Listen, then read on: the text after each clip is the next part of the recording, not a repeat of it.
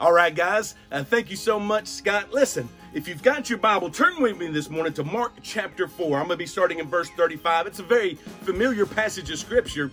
You know, one of the things that Jesus does is something, and I've shared this with you guys before. It's something that gets on my nerves when people do it to me.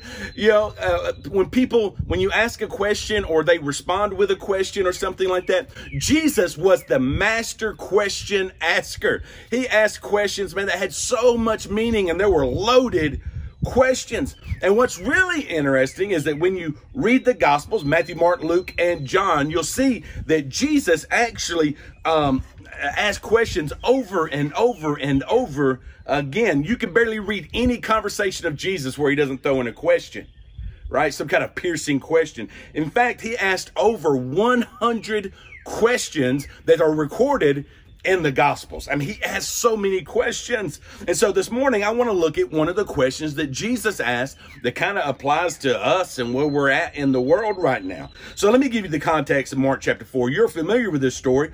Jesus was teaching from a boat, right? He was in the boat and pulled up on the shore, and people are gathered around, and they're gathered around, and Jesus is preaching. And then when Jesus gets done, he says, hey, let's leave the crowd. Let's go over to the other side. Like he said, let's get in the boat. Let's cross over. So the boat, which was his pulpit, is now about to become his sermon illustration.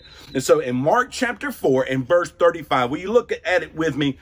So let's look at it together. On the same day, when evening had come, he said to them, let us cross over to the other side. Now, when they had left the multitude, they took him along in the boat as he was. And other little boats were also with him. And a great windstorm arose, and the waves beat into the boat so that it was already filling. Now, I don't know if any of you have ever been in a boat before that you thought were sinking, but I mean, depending on the situation, that could be terrifying, right? It could freak you out. I remember my grandfather telling me the story about in World War II. He was in the Marines, Ross-Shot Troop Devil Dog. He was in the Marines. And so he was on a landing craft that was about to hit an island in the Pacific, and he was on the larger transport ship. And as those landing crafts were going into the bays to go out and to go hit that island, the larger transport ship was supposed to lower its ramp to a certain angle so that as those transport ships, those troop transports, as it went out, those landing crafts, as it went out, it had the proper angle to take on water and to begin going. Well, they started it, but evidently the sailor who was in charge of that ramp had lowered it at too steep of an angle. And that first troop transport, that landing craft, when it went, boom, all the men, all the equipment, everything went straight to the bottom of the ocean, right? I mean, they're gone, man. And my grandfather was in the next landing craft, and he saw that boat sink. And he says heading out of that transport ship in that landing craft was one of the scariest moments of his life. Convinced, man, as soon as we hit that water, we're going to the bottom of the ocean. Listen, if you're in a boat that's sinking, it could be a scary situation. And you kind of see what the disciples are thinking. They're thinking, hey, man, we're going to drown. Look at verse 38. Look at verse 38. He says, but he was in the stern. Jesus was in the stern, asleep on a pillow. It's probably that sleep comfort, the pillow guy. And they awoke him and said to him, teacher, do you not care that we're perishing? He's in Napville, okay? Napville. And then he arose, verse 39, then he arose and rebuked the wind and said to the sea, peace, be still. I love that. He rebuked the wind. I mean, what did he say, man? Whatever he said, it worked. But he said to the sea, peace, be still. And the wind ceased and there was a great calm. But he said to them, why are you so fearful? He says, how is it that you have no faith? You've been with me all this time. You've seen everything that I've done. Why are you afraid? How is it that you have no faith? He says, guys, why are you freaking out? Look at verse 41. It says, and they feared exceedingly and said to one another, who can this be that even the wind and the sea obey him? Now, around here in West Tennessee, where we're at, most of you have experienced, man, a storm, right? Tornadoes. You've sought shelter because of a tornado and storms. And you know that fear of looking at a radar map right on TV or on your phone, on an app, and seeing that storm system coming towards your home that's spawning tornadoes and things like that, right? We know how unexpectedly storms can enter our life. Everything's going good, then all of a sudden, boom, we're in the middle of a storm. But what's interesting is as you go through life, just living your life, sometimes everything can be so good, so normal, so right, then out of nowhere, right? Boom, a storm comes into your life. It could be you're thinking, man, everything's going good at work. I should get a raise. I'm probably next up for the promotion, and then you get laid off. Or you think, man, everything is going finally. Everything is finally going so good in our marriage, and we've got peace in our home. And then somebody gets a bad doctor's report. Or maybe you're cruising along and everything is good. Your kids are now teenagers that are growing up. And then you find out, you discover that one of your children is making some really, really poor decisions. It changes everything. And all of a sudden, you're in the middle of a storm, right? In fact, what's interesting to me, though, is the fact that church people are sometimes the absolute best at hiding the storms that they're in. Church people are sometimes the best at pretending like everything's fine. Everything is okay. But on the inside, they are drowning. Some of you look totally fine on the outside, and you're sitting there on your couch, and maybe you've got your spouse, and you got your coffee, you got your fuzzy socks on, and everything is going wonderful on the outside. But on the inside, you know that everything really isn't okay. Everything really isn't okay. Hey, neighbor. Everything isn't going right on the inside. You're sinking.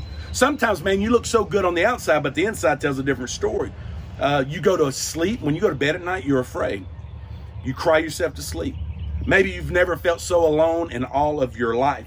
Maybe you just feel pressure and stress, right? You're working hard and you're straining and you're wanting to provide and you feel that pressure and stress. But in that little back part of your mind that you would never share with anyone, you think to yourself, I don't know how long I can keep this up. I don't know how long I can keep this pace up, right?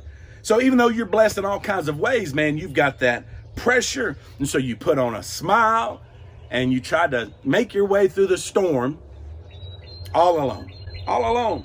Now take a second. I want you guys to take a second and be honest with me and be honest with yourself. Are you in a storm right now? Is there something you're afraid of right now? So much fear right now. Are you or somebody that you're close to in a storm? Are you going through a difficult time right now? Be honest with yourself.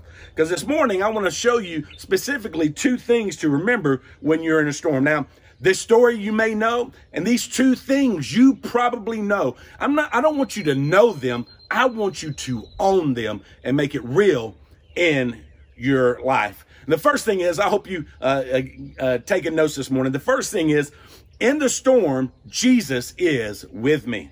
You know that, don't you? In the storm, if you're a child of God, Jesus is with me. Right there, right now, if you believe that Jesus is with you this morning, will you just testify to the goodness of God and just put like amen, praise the Lord, hallelujah, or you might misspell it, amen, right there in the comment section. Give God the glory for the fact that he is with you right now. See, we know it, but do we own it? See, you're in the storm with his presence. The presence of our good God. Mark chapter 4, verse 37 again says, and a great windstorm arose and the waves beat into the boat so that it was already filling. But he was in the stern asleep on a pillow. Now, where was Jesus? I'm going to take a drink. Marcus. Jesus was in the boat. Now, here's what's so happened. And people think, okay, especially new believers. You think, all right, man, I've got Jesus. I've confessed my sin. I've got God. I got a right relationship with God. It's going to be smooth sailing from here and everything's going to be okay. That's not true. That's not what the Bible says. In fact, Jesus said in John 16:33, he says, these things I've spoken to you, that in me you may have peace. In the world you'll have tribulation, but be of good cheer. I have overcome the world. He says, in the world, you're going to have problems. You're going to have storms. Jesus never promised us a storm-free life. In fact, the opposite is actually true. When you move from darkness to light, suddenly you step into the middle of a spiritual battle. You are in a spiritual battle. You're going to run into the devil. I think it was Adrian Rogers that says the reason why you're not running into the devil is because you're running with him. But as soon as you turn around and you start following after Christ, that's when you're going to make contact with the devil. Christianity isn't a playground, man. It's a battleground against the forces of darkness, against the forces of light. Right? To think, well, I'm with Jesus now, so nothing should go wrong, is an absolute distortion of the gospel message. It's not true. It just ain't so. In fact, God never ever promises you that just because Jesus is in the boat, that the storm isn't going to rock you. God never promised that the storm isn't going to rock you. He promised that the storm wouldn't sink you, that the storm will never sink you. Because God is with me, he never ever promised that it wouldn't rock you, but it's never ever going to sink you, because nothing can take you out of the hands of God. And I pray, man, that you find comfort, find peace, that whatever you're going through this morning, whatever is causing you anxiety and fear and stress and pressure and the burden and the heartache, that you'll find comfort in knowing that Jesus, man, he has not forgotten you and he has not forsaken you. He's in the boat with you. Jesus is with me. Now, in the storm, Jesus is with me. Number 2, write this down. God will use it. So Jesus is with me. Okay, Jesus is with me and I'm going through the storm. And there's even more good news, that God is going to use it. God will use this storm in my life. I mean, think about it. Whose idea was it to get in the boat? Whose idea was it to get in the boat? Think about it for just a moment. Jesus was the one who said, hey, let's take the boat and go to the other side. Now, why would Jesus do that? Why did Jesus do that? I mean, he's God, right? See, Jesus knew that on the other side, when they hit the other side, the shore there, across the sea there, when they crossed over, that there was a man there that was demon possessed and he was hurting himself. And Jesus was going to heal him. Jesus was going to heal him and change his life forever. So Jesus had a mission. He knew where he was going. But if Jesus knew there was a man that needed to be healed on the other side, Jesus also knew that there was going to be a storm in the middle. And so if Jesus said, let's go to the other side to heal this man, he knew he was going to heal that man. Jesus knew there was going to be a storm. What that means is they were not out of the will of God when the storm hit. They were not out of the will of God when the storm hit. As a matter of fact, they were in the storm because they were in God's will. They were in the storm because they were in God's will. Now, some of you are going to get mad at me right now, and I'm not going to go deep into this. So are you saying that God caused the storm? Did God cause it or did God allow it? No, I'm not trying to get into all that this morning. But here's what I know. God always uses the storm to work inside of us. God always uses the storm to work inside of us. In fact, I believe with all my heart, that's why James could say something as James, the half-brother of Jesus, said this in James chapter 1 and verse 2. He says, my brethren, count it all joy when you fall into various trials, knowing that the testing of your faith produces patience, but let patience have its perfect work, that you may be perfect and complete, lacking nothing. So the reality is, I got to call it like it is. In our church, Grace Baptist Church, man, for those of you who maybe you're not that familiar with us and you're watching this, Grace Baptist Church is an incredibly diverse church. I mean, there are people in all stages of their walk with the Lord. There's some very mature, godly saints in our church. And there's also people in our church family who are very immature in their faith, right? And they have some maturing to do. They still have some growing up to do in Christ yet. Let me ask you, how does God mature us? How does God mature us? In a lot of ways. One way is through his word. As we get in his word and we get to know him and his word pierces us in our lives, he matures us as we discover our spiritual gifts and we serve others. He matures us as we're going through storms, so that God does something in us while we're going through that storm, because he's there with us. In fact, some of you, I would say, between where you are, like where you are right now in your walk with God and where God wants you to be, the only thing keeping you from getting to where God wants you to be is that storm that he still has for you to go through. He still has a storm for you to go through so he can refine you and knock the rough edges off and get you to where he wants you to be. Matter of fact, do you know somebody who is just rock solid in the faith, man? I mean, just like an all-star. When you get around them, right, you could just, the Holy Spirit is just coming off of them. They feel so godly, so saintly. They're just so solid in their faith. They just have the peace of God, man. Do you know somebody like that? Let me promise you, if you know somebody like that, right, they know God's faithfulness because they've been through some storms with Jesus. They know the goodness of God because they've been through some storms with Jesus. They know, they've learned that there is a purpose in every storm because they've been through a storm with Jesus. God is often doing something in us and teaching us in the middle of storms that we couldn't learn any other way. Did God cause the storm? Did God allow the storm? And all of those different things. I don't know. What I do know for sure is that he uses it. He'll use it in your life.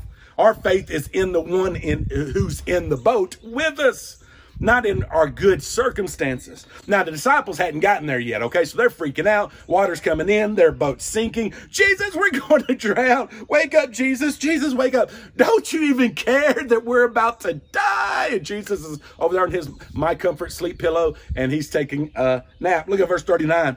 It says, and then he arose and rebuked the wind and said to the sea, peace be still. And the wind ceased and there was a great calm. Now, church, don't overlook this, okay? I don't want you to overlook this. I want you to pause right here for a moment and just give God a good amen, right? How awesome is God? How awesome is the fact that Jesus says, hush up, and the wind stops and the waves cease? How awesome is that? Now look, go down to verse number 40. Look at verse 40. It says, but he said to them, why are you so fearful? How is it that you have no faith? Why are you afraid? How is it you've seen everything that I've done up to this point, but yet you still don't have any faith? Verse 41, and they feared exceedingly and said to one another, who can this be that even the wind and the sea obey him? Let me tell you, when they got in the boat, they're calling Jesus teacher. Hey, teacher, rabbi, teacher. After that boat, they're saying, Lord, Lord, Lord. Why? Because he showed it. He displayed it. And because that's who he is. So a lot of you right now, man, this morning, you're in a storm. And if you're a follower of Jesus, if you know Christ, let me ask you a couple of questions. Why are you so afraid? Why are you so fearful? Why? He's with you. How is it that you have so little faith? Right? Why are you so afraid? Do you really believe that he's forgotten you? He hasn't. You're in a storm with the presence of God, and he is for you and he is with you. Romans 8:28 says, and we know that all things work together for good to those who love God, to those who are called according to his purpose. Why are you afraid? What do you have to be afraid of, Christian? Nothing. And as you get to know him, and as he matures you and does that work in your heart, and he grows you through these storms that you're facing, and you endure some storms with him, suddenly here's what happens. In the middle of the storm, right, maybe you could be afraid because the boat looks like it's going to sink, but suddenly your hope is no longer in the boat, but your soul is anchored in the Lord. Right? Your hope is no longer in the boat. Your soul is anchored in the Lord. And that changes everything. Because he is on my boat, he dwells in me, he is with me, he'll never leave me, he'll never forsake me. He's not just with us, man, he is for us. 2 Timothy chapter 1, verse number 7 says this, God has not given us a spirit of fear, but of power and of love and a sound mind. Do you have that power? Do you have that love? Do you have that sound mind this morning, Christian? What about some of you, man, this morning? The truth is, you don't know Jesus Christ as your Lord and Savior. You don't know that you're saved. You don't even know that you've been forgiven for sure. You don't have that assurance of your salvation. Maybe you've been running from God. And maybe you're afraid this morning. The truth is, your boat's taking on water and your boat is sinking. And you're going to drown. And there are some things for you to be afraid of. You should fear. You should be afraid. Because the Bible is clear. It says that our sin has separated us from God. That because of the bad things that we do, because of our sin, that we deserve a punishment in a place called hell. And that if we go to meet our Maker without receiving that forgiveness from Christ, that we'll be condemned, man, that we will not be forgiven there of what we can be forgiven of now. And so the truth is, man, if you don't have Christ, your boat is taking on water. And the truth is, you've really got a couple of choices. You get to choose your path. You get to choose which road that you're going to go down. Are you going to follow Jesus, man? Are you going to trust Christ? Or are you going to trust in yourself? Are you going to trust the one who's in the boat with you willingly and he will save you and forgive you? Or will you continue to trust in yourself only? The Bible says, do not fear. It tells us not to fear, not to be afraid, right? But that's a promise for believers because we have Jesus Christ, the Holy Spirit in us and with us. Why don't you right here, right now, call on the name of Jesus to save you and forgive you forever? It's as easy as this. You can simply say, Father God, I'm a sinner. Lord, I repent. I return from my sin, and I'm asking you to save me. Save me, Jesus. When you ask him and call on him to save you, he will absolutely forgive you of all your sins. That's a promise that we have from God. Have you received that free gift of salvation? Has God forgiven you of all your sins? Right? Have you been redeemed? Hey, neighbor, have you been forgiven, washed clean from all your sins? Why don't you do it?